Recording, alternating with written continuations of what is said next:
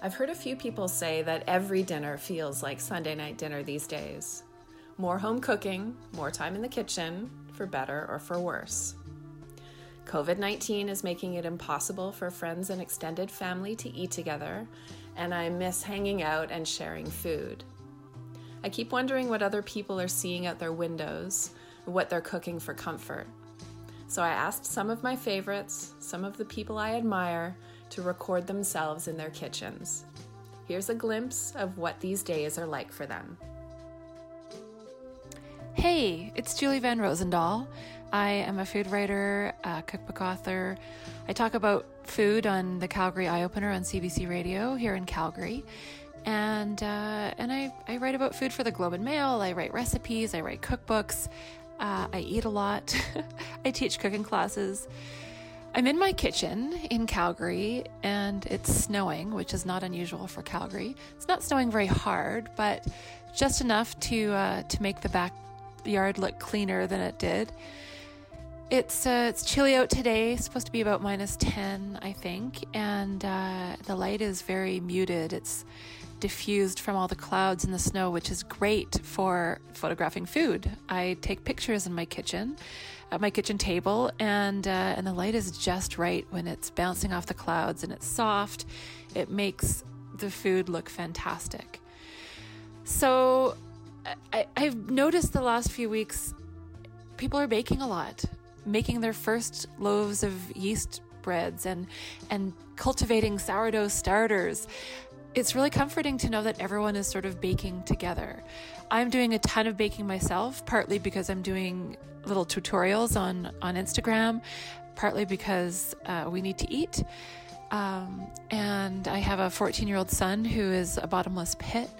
But baking is comforting. You know, we tend to bake to share with other people.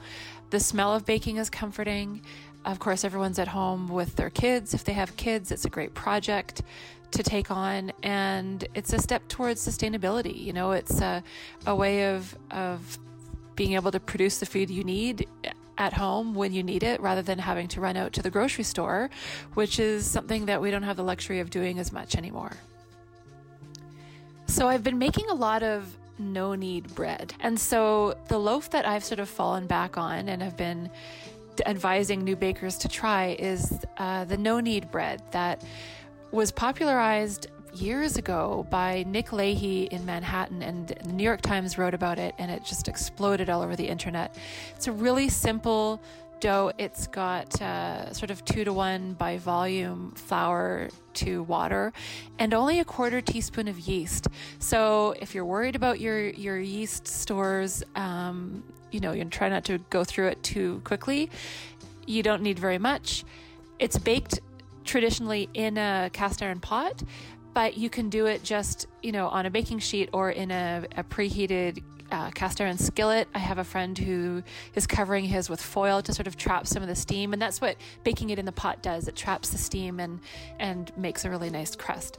So I've been baking a lot of bread. It's interesting that days don't seem to have as much meaning as they used to. Weekends, Sunday night dinner sort of was always a thing at our house, and now it's really no different from other nights because we can't have our family over. Usually there's more people around the table, and there's not, but we are FaceTiming and trying to bring people around the table that way.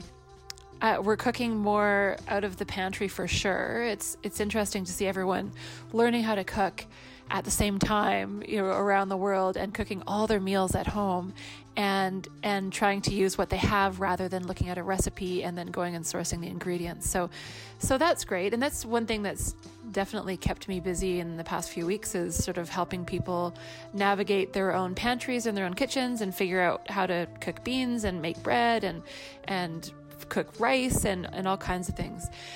When I'm in the kitchen, which is all the time, it's the room in my house that I spend the most time in. We have a 1906 house. It's very old and has a lot of character, and the kitchen is definitely the heart of it. I often have music going on in the kitchen, playing in the kitchen. I've been listening to a lot of ABBA and a lot of 80s music because I feel it's sort of comforting in some way, tapping into the music of my childhood and my youth. And yeah, I just, I'm sort of in my element in my kitchen and cooking and helping people get back to cooking basic food. We're really seeing a need to get back to the basics and just make sure that we're well fed, our families are fed, our neighbors and our communities are fed. You know, it's one thing that we all have in common. We all have to eat, and feeding each other is one way that we can feel connected and we can be supportive. The dinner table has really changed in the last few weeks, but I think in some ways it's expanded a lot.